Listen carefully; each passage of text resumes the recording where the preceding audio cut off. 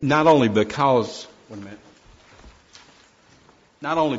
we don't have the computer working today, but because I want to really encourage you to read the passages of Scripture that are listed on the little insert in your bulletin. You remember 3 weeks ago, we started looking at this, and that is the last 24 hours of our Lord's life. And I'm going to pray in just a minute. I'm choosing to read from John 13 because in the Gospel of John, that is when these last 24 hours of the earthly life of Jesus begin. Okay? But I want to encourage you. I can't make you do anything as your pastor, and I know that. But I want to encourage you to take time to find out about what your Savior did for you and me and for the world in those last 24 hours. I'm so pumped up this morning, folks, I don't even know where to begin, okay? And what I mean by that is when I think about what the Lord Jesus Christ has done for us, we didn't sing the third verse of It Is Well With My Soul. And Janet, it's not a criticism not singing the third verse. But did you look at that verse and what it says? Let me read that verse to you. My sin, oh the bliss of this glorious thought, my sin not in part but the whole. Now think about this for just a second. Every single sin that you and I have committed or are committing or will commit was nailed to Jesus at the cross. My sin not in part but the whole is nailed to the cross, and I bear it no more. I bear it no more. Praise the Lord, O my soul. Amen. Let us pray. Heavenly Father, Lord, give us hearts that will desire to study those last 24 hours. And give us minds that will be receptive, Lord, to the truth of what Jesus did for us in those last 24 hours. God, wake us up as Christians and as a church that every day that we live is a gift from you, our Creator. And because we've been born into the kingdom of God, every day that we live, you have a plan for those 24 hours. Father, forgive us when we've been selfish and we've resisted the plan that you have for every day of our life. Forgive us when we've denied that we know the Lord by the way that we act, the way that we talk, the way that we think. Forgive us, Father, when like the religious leaders we have rejected you and your authority over our lives. And Father, I just pray that not only these moments as we study the Scripture together as the body of Christ, but Lord, as individuals, give you the time to read these passages of Scripture in the Gospels, that you will speak to our hearts. Oh God, please, Lord, speak through me this day. I ask in Christ's name. Amen. I think I've told you this before, but I want to tell you again, because it's taken on new meaning for me. Every year as we begin a new calendar year, I feel like, well, I've got to have a sermon that talks about what we're going to do this year, maybe some goals. And as I look at my life, and as I'm headed toward the end, and I don't think I'm going to die anytime soon, certainly hope I'm not, but I know that what is before me is less than what's behind me. In other words, I'm over the hump and I'm going down on the other side. And Corey, I would confess that openly, okay? And I begun to think about what am I going to do these next couple of years as a minister, as a full-time minister, and then what will I do in retirement? And one day, in my own little selfish way, and God knew that, I said, well, God, what do you want me to do with the rest of my life? And he didn't speak in an audible voice, but this is what I feel he said to me. What are you going to do for me today? And folks, I think that's what we need to ask as Christians of ourselves and ask the church. What are we going to do today for the Lord Jesus Christ? In the next 24 hours, what are we going to do for Him? Folks, it's changed my whole perspective and given me a new perspective about things. I sang in the choir this morning not because I think they need me, not because I was invited, not because I think I'm that great a singer. I think God wants me to sing His praises. Amen. And it's time that we stop thinking about what we want to do with our life and what Jesus Christ wants to do in and through our life. Amen. And folks, if you and I don't get convicted about what Jesus has done for us in reading these last 24 hours, we have a hardened heart as Christians. And so I want to read John's Gospel, chapter 13, verses 1 through 5, just to get us started. The first 12 chapters of John essentially have been the 7 signs that Jesus did to prove who He was. He is the Son of God. He is the Savior of the world. And I know that that's debated among people in our land. But folks, the Word of God tells us who He is.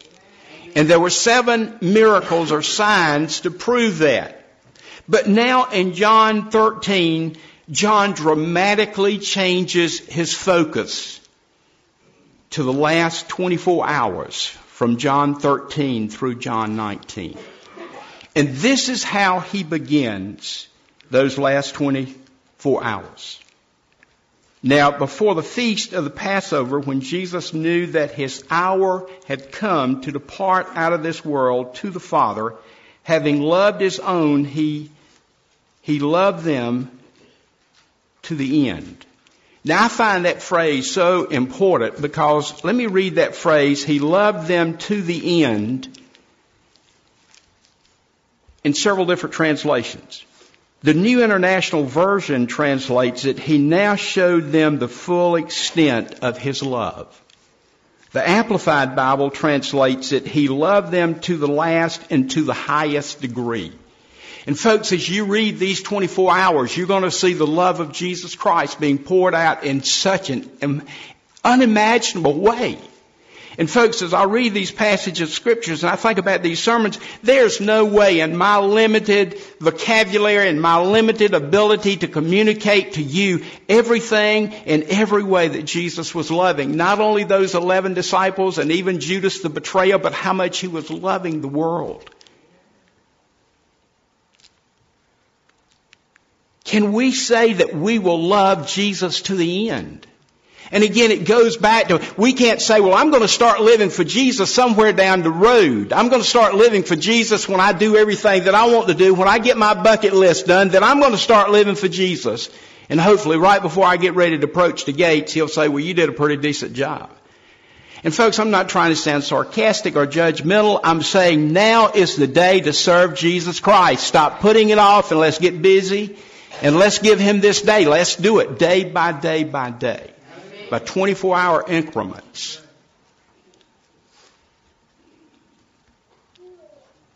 In verse 2, John tells us during supper when the devil had already put it into the heart of Judas Iscariot. And I want to point something out, and I think I said this 3 weeks ago. In those 24 hours, all the armies, I believe, of hell itself attacked the Lord Jesus Christ. And it began at that supper when Jesus knew that Judas was going to betray Him. You see, if you and I make an effort to serve the Lord Jesus Christ, Satan is going to make his best effort to keep us from doing that. And if we seek to become a witness, Satan's going to seek to silence us. If we seek to live on a day-by-day, a moral, upright, Christ-like life, Satan is going to hurl many, many temptations at us. And that's why on a day-to-day basis, we must spend time in prayer. And as we read these last 24 hours, Jesus spent time in prayer in the Garden of Gethsemane. How many hours are we spending in prayer on a week-to-week basis? Folks, We need to wake up and hear if the Lord Jesus Christ went through it, we will too. Jesus, verse 3, knowing that the Father had given all things into His hand and that He had come from God and was going to God. Did you notice this is the second time that John says this? In verse 1, Jesus said it's time to depart out of this world to the Father. Folks, do you and I realize it? And we would say as Christians, well, yeah, we're all going to heaven. Thank God. You know, we've been born into the kingdom of God. We've been saved, so we're going to heaven. But are we ready to meet the Lord with what we're doing right now? Let's be serious. If we died today, would God look at us and say, well done, thou good and faithful servant? Or would He say, why have you been waiting so long to surrender everything to me? Not just part, but everything. If God has given us the ability to sing, we ought to sing. If God has given us the ability to teach, we ought to teach. If God has given us the ability to witness, we ought to witness. If God has given us the ability to befriend others who are lost and live as a Christ-like example before them, we ought to do that now. Amen. Folks, this is a powerful, powerful passage of Scripture, and I'm going to get to it in just a minute, okay? In verse 4, Jesus rose from supper, laid aside His garments, and girded Himself with a towel. Now let me ask you something. If you were getting ready to die, and if you knew that Judas, one of the disciples, was going to betray you, if you knew that the other 11, Peter was going to deny you 3 times, the rest of the crowd was going to run off and say, we don't know this man. If you knew that they were coming to carry you away and horribly put you to death, would you sit down and serve others? But that's exactly what our Lord Jesus did. And you see, we're living in a world that is so focused on ourselves. And I'm joking with you now when I say this. How many of us have taken selfies? I've got a couple on my phone. But we're always looking at ourselves. Jesus said, look at others. There's a world around us that He has left us here to minister to. And as Jesus prepared to die on the cross, He set the example of washing the disciples' feet. What have we done? Now, I know this is not a serious question for you because many of you have been working very diligently in recent weeks to help with the benefit last night. I'm so proud of you. And I thank you so very much for what you've done. But folks, there's a dying world. Yes, a dying world that is approaching the gates of hell itself because they have either not heard the gospel from a reputable source. And folks, all of us falter and fail, and there's a lot of days when I'm sure people wonder if I'm really a preacher or not. I'm sure some of you have wondered that before. But folks, there's a world that's begging for us to simply stand up and live like Jesus did. Amen. And if we do that, we will model servanthood to others. Amen. Before I go any farther, let me read Romans 5:8 to you also. And as I think about this last 24 hours of Jesus' life, listen to what Paul says in Romans 5:8. And this is, you know this verse, many of you by heart. This is such a monumental verse. Paul writes, but God shows His love for us, and that while we were yet sinners, Christ died for us. And again, y'all know how much I love reading different translations of the Bible. But God shows. The King James translates that word commendeth. The New International Version translates that demonstrates. The Living Bible says, and the Living Bible puts it in past tense, He has showed His love for us. And that while we were yet sinners, Christ died for us. The Good News says, shown. Shown. And I think it's putting it in a sense that not only did the death of Christ on the cross show us His love 2,000 years ago, but the death of Christ on the cross shows His love for us each and every single day. Don't ever forget that He died for us. In the Amplified Bible, God shows and clearly proves. Do you want proof that Jesus loves you? Read these last 24 hours of His earthly life. if you and I are Christians, if you want to know how much Jesus loved the world, read these last 24 hours. Why do we have such a struggle with taking the gospel from this place to the rest of the world? Because I don't think we fully understand that not only is it God's commission, Jesus' commission, but that's why Christ died on the cross. To show the body of Christ, to go and tell the world about His death on the cross. Well, folks, I'm going to get there in a minute. But look at this sheet of paper. I want to point out the events of those last 24 hours. And as we begin reading here in chapter 13 of John, and again, we've got all four gospel writers detail the last 24 hours of Jesus' life, John more than any other gospel writer. But let me point something out, okay? First of all, the Lord's Supper began at evening.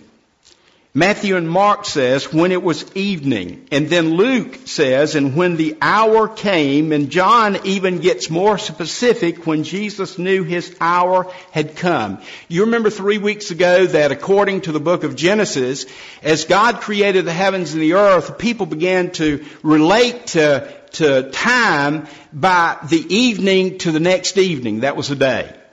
So in other words, at 6 o'clock that Thursday evening, that began the new day. And so the Lord's Supper here happens on that Thursday evening around 6 o'clock. You remember what happened the next day at 6 o'clock? Jesus had been put in the tomb and the people had left. The 24-hour period is what I'm trying to point out, okay? At the supper, the Lord foretold that Judas was going to betray Him.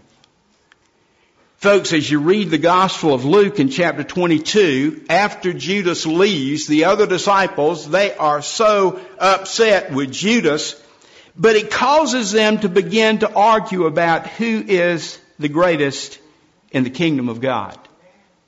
And folks, isn't it ironic that after telling of His suffering and that He's going to die, the disciples want to know who's going to be the greatest in Jesus' kingdom? And isn't it sometimes insulting to God when we talk about Jesus' dying on the cross and then we want to talk about how great we are? Folks, if we want to talk about the greatness of anybody, it should be about Jesus Christ and not about ourselves and not even about the church. And if you ever catch me talking about how great Herbert Brown is, you call me down and you say you're acting just like those disciples after the supper. And I pray the Spirit of God will do that to me and you when we start talking about how great we are. The greatness of God cannot be declared by hearts that are full of pride.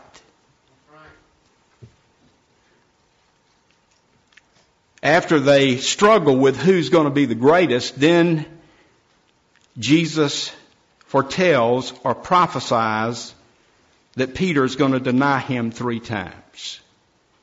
And of course, you and I know how Peter said, "No, Lord, that's not going to happen," but we know what happened, don't we? And then Jesus washes the feet of the disciples, and he does this for an example. He says in John 13 verse 15, "I have set this example for you." And folks, it's not just the literal foot washing, but are we following the example of Jesus where we want to help and serve others? And folks, beginning with this, unique to the Gospel of John, and I hope and pray again that you'll read all of this. And you might want to read the Gospel of John first before you go back and read Matthew, Mark, and Luke, which are shorter accounts of those last 24 hours. But in those unique chapters, Jesus begins to prepare His disciples for His departure. And first of all, He says to them in John 14, He's going away to prepare a place for them. Now, they didn't understand. You and I live on this side of the resurrection, and we understand that because Jesus is alive, He's coming back, and He's coming back for us. Amen. But Jesus said, "I am the way, the truth, and the life." No one comes to the Father but by me. Are you and I willing to take that stand in our day? Let me ask you, are we really? Are we willing to be called closed-minded and arrogant and intolerant and any other word that people throw at us? I am so sick and tired of having Christianity related to Islam or whatever religion people want to relate it to and say, well, we're all serving the same God. Well, anything that demotes Jesus Christ is not serving the same God, because when you demote Jesus Christ, you're demoting God the Father, because Jesus and the Father are one. Is that not what he said? Amen. But in those chapters, Jesus not only tells them about the place he's going to prepare, Jesus tells them in John 15 and 16 that he is the true vine. We're united together in Christ. All believers are united together in Christ. He talks about the coming of the Holy Spirit, not only to convict the world of sin and Christians of their waywardness, but to empower us. He is going to walk beside us and with us. He's going to dwell in us by his Spirit. And folks, in John chapter 17, there's such a beautiful thing, because Jesus consecrates himself to the Father's will. And in John 17, he not only prays for himself, but he prays for all the disciples, and he prays for Christians of every generation.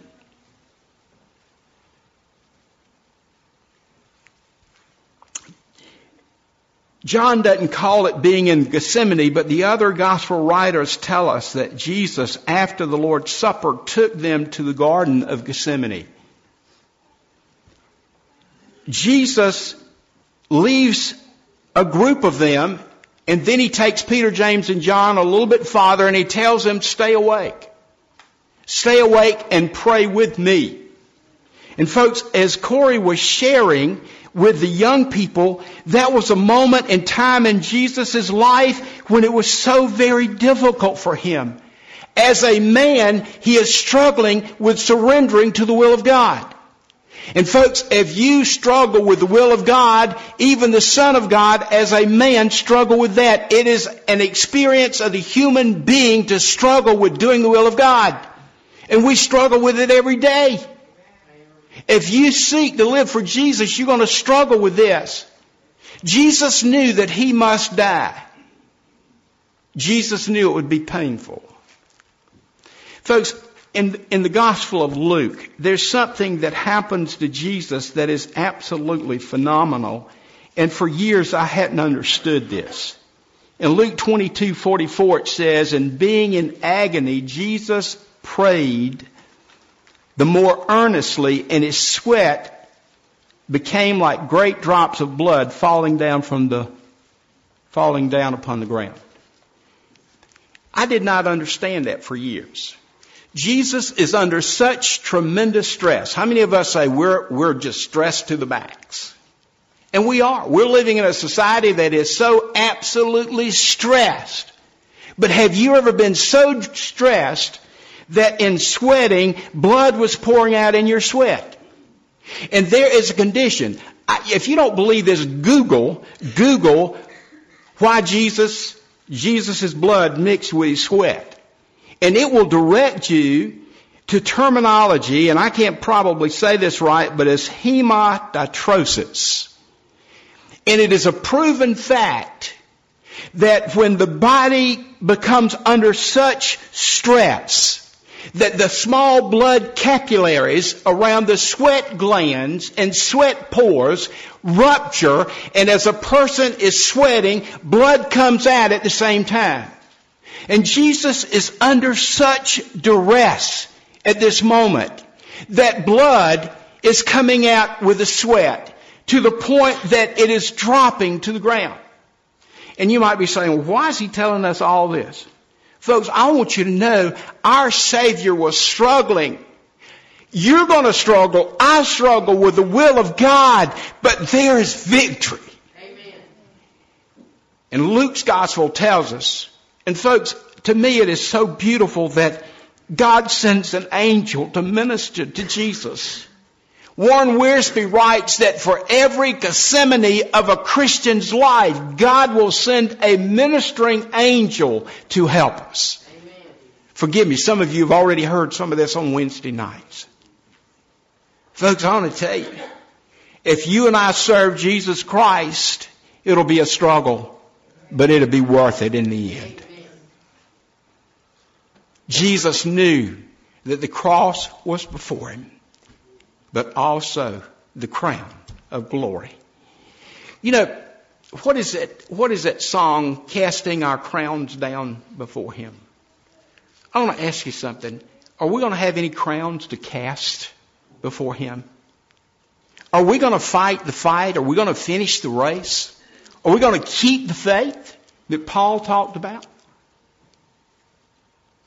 Jesus struggled. The next time you struggle in living for Jesus, think about those moments in Gethsemane. Well, folks, the disciples slept and Jesus prayed. And Jesus submitted himself to the Father's will. The Bible Knowledge Commentary says it was probably about 2:30 in the morning when the soldiers came and the Jewish leaders to arrest Jesus. Warren Wiersbe titles it, "The Night They Arrested God." I read that phrase and I almost fell out of my chair in the office. The night they arrested God. You see, Jesus is God. And mankind, under the influence of Satan and the dominions of hell, were trying to get Jesus out of the way. You remember this story so well. Earlier in the passage of Scripture, Jesus was talking to them about how difficult it was going to be to live for Him. And He was not talking about using physical swords, but using the swords of the Spirit of God. That's why it's so important for you and I as Christians that we put on the full armor of God to fight the battle as Christians. But they had two swords among the 11 disciples. I don't know how many soldiers came out with the chief priest and all, but when they come out to arrest Jesus, Peter, what does he do? He grabs one of the swords and he cuts the servant of the high priest's ear off. You remember that? John's gospel tells us that this man's name was Malchus. What does Jesus do? He heals Malchus. And he tells Peter, put away your sword. You see what Peter and the others did not understand? That the battle they were fighting would be won at Calvary. Amen. The battle that you and I are fighting, it's already been won at Calvary. Amen. By the Son of God for us. Jesus said, I could have called and God would have sent 12 legions of angels. I'm told that legion in the Roman world was 6,000 soldiers. Jesus could have said, Father, I need 12 legions, and 72,000 angels could have showed up. Now let me ask you something. If the death angel went through Egypt and slew the firstborn of the Egyptians and it only took one, what could 72,000 of God's angels do? No. That's not the way the battle is won. It is won at Calvary's cross. Those 24 hours are the hours of victory. So at 2:30 in the morning, they come and they get the Lord Jesus Christ. Immediately, and on this sheet you'll see, I didn't realize this, Jesus actually has to go before 6 trials. Number 1, and this is only mentioned in the Gospel of John, John 18:13, Jesus goes before Annas, who is a previous high priest. Now let me tell you what they're doing, folks. They're going to trump up charges against Jesus to put him to death. So he goes before Annas first, then he goes before Caiaphas, who was the current high priest, who is the son-in-law of Annas. Remember, they plotted together with Judas. Judas has betrayed Jesus to identify who he is. And so now this trials that Jesus is going through, there's a name for it when it's just silliness. Because here's mankind trying to convict the Son of God that he is a sinner and he's a blasphemer. I don't fully know how long he stayed at each place. During the time that he is at Caiaphas' house is when Peter denied the Lord the 3 times. And then he's brought before the Sanhedrin. That's the council of the religious leaders. According to the Interpreter's Dictionary of the Bible, there were 71 members of the Sanhedrin. And folks, this is just some things to consider. I'm going to stop at 9:30. I promise you that, okay? Nicodemus and probably Joseph of Arimathea were members of the Sanhedrin.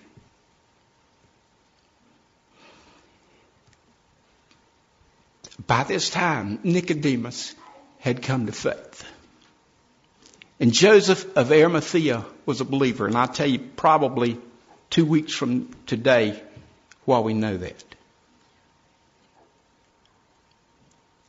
They surely were not there because for the Sanhedrin to be unanimous that Jesus was a blasphemer and was worthy of death, they had to agree. And you might be asking, and I hope you're asking, well, if they went before the religious leaders, then why did he have to go before Pilate? Why did he have to go before Herod? Well, you see, the Jewish people could not condemn a man to death. They could ask for his death, but they could not carry it out because Rome was in control. So Jesus has to go before Pilate. Twice. Why does this happen? Well, first of all, Pilate is the Roman procurator of Judea from AD 26 to AD 36. I'm telling you all these dates and everything, folks. These are historical facts. Okay, this is not some made-up story that preachers came up with or religious people came up with. Pilate's duty was to keep the area quiet. But Pilate, as the ruler of that area, had the authority to give out the death penalty. And so they sent him to Pilate, hoping that Pilate would condemn him. Pilate is trying to pass the buck, so he sends him to Herod Antipas. Herod is the one who had John the Baptist murdered. Let me just quickly read you a couple of verses, okay? Herod had wanted to see Jesus so that he could see some sign done by him. He wanted to be entertained by Jesus. How close he was to the Son of God and how lost he was in sending him back to Pilate. And folks, Pilate says, I find no crime or no fault in this man. How many times does he do that? 3 times.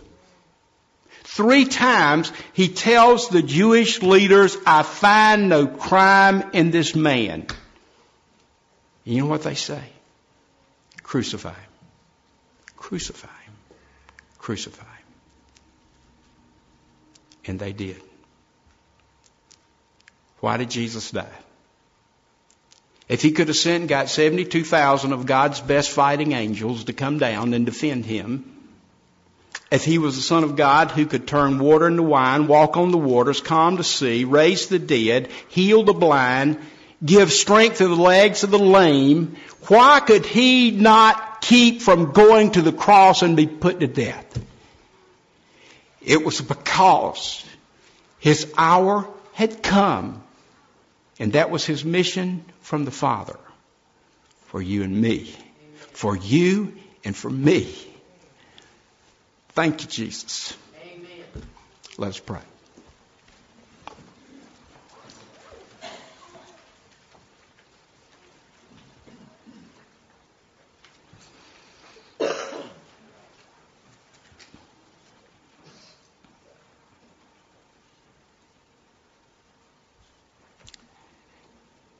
Thank you, Lord, for showing us the full extent of your love. Thank you for going to Calvary for us. Thank you for taking our sin and the judgment and punishment of our sin upon yourself. Thank you, Lord, for not resisting or turning away or walking away from those last 24 hours of your earthly life. Father, as we speak of your Son's death, help us never to forget that not only was his death for us, but that his death was not the end. Thank you that the tomb is empty. Thank you that the throne where Jesus sits in heaven is filled. And thank you, Lord, that you're coming back for each of us who trust you as our Savior. Father, in these moments of invitation, I pray, Lord, I pray that you'll speak to my heart as well as everybody else's.